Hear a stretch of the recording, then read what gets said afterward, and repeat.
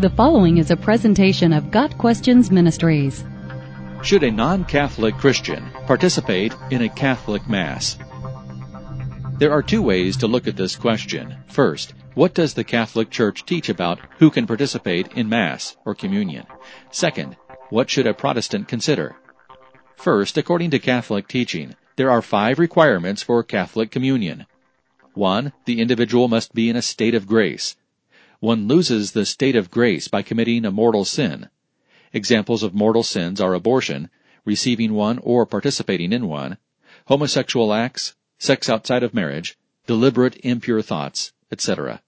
2. The person has attended confession since his or her last mortal sin. 3. The communicant must believe in transubstantiation, meaning the bread is transformed into the actual flesh of Christ, and the wine is transformed into the actual blood of Christ. 4. The person must observe the Eucharistic fast by abstaining from food and drink for at least 1 hour prior to communion. And 5. The individual must not be under an ecclesiastical censure, such as excommunication. According to these requirements, a non-Catholic would not be allowed to participate in Catholic Mass. Second, Protestants need to consider what communion represents. Biblically, the purpose of communion is to remember the death of Jesus Christ and the new covenant, and to proclaim his sacrifice by means of illustration. In a Catholic church, the purpose is entirely different.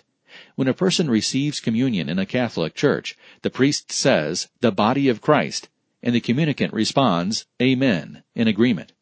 This signifies a belief in transubstantiation.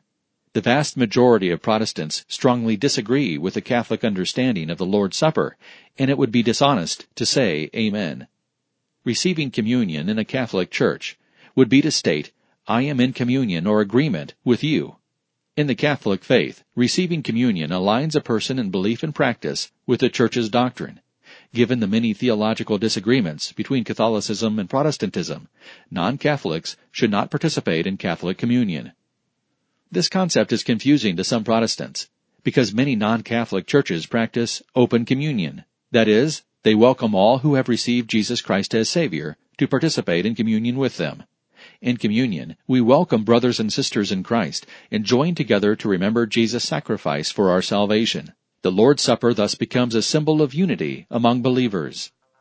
In conclusion, a non-Catholic should not partake of Catholic Mass for 2 reasons. We do not meet the requirements set up by the Catholic Church, and we are not in agreement with the Catholic understanding of the Lord's Supper. Communion should only take place among believers who share common views on communion and salvation.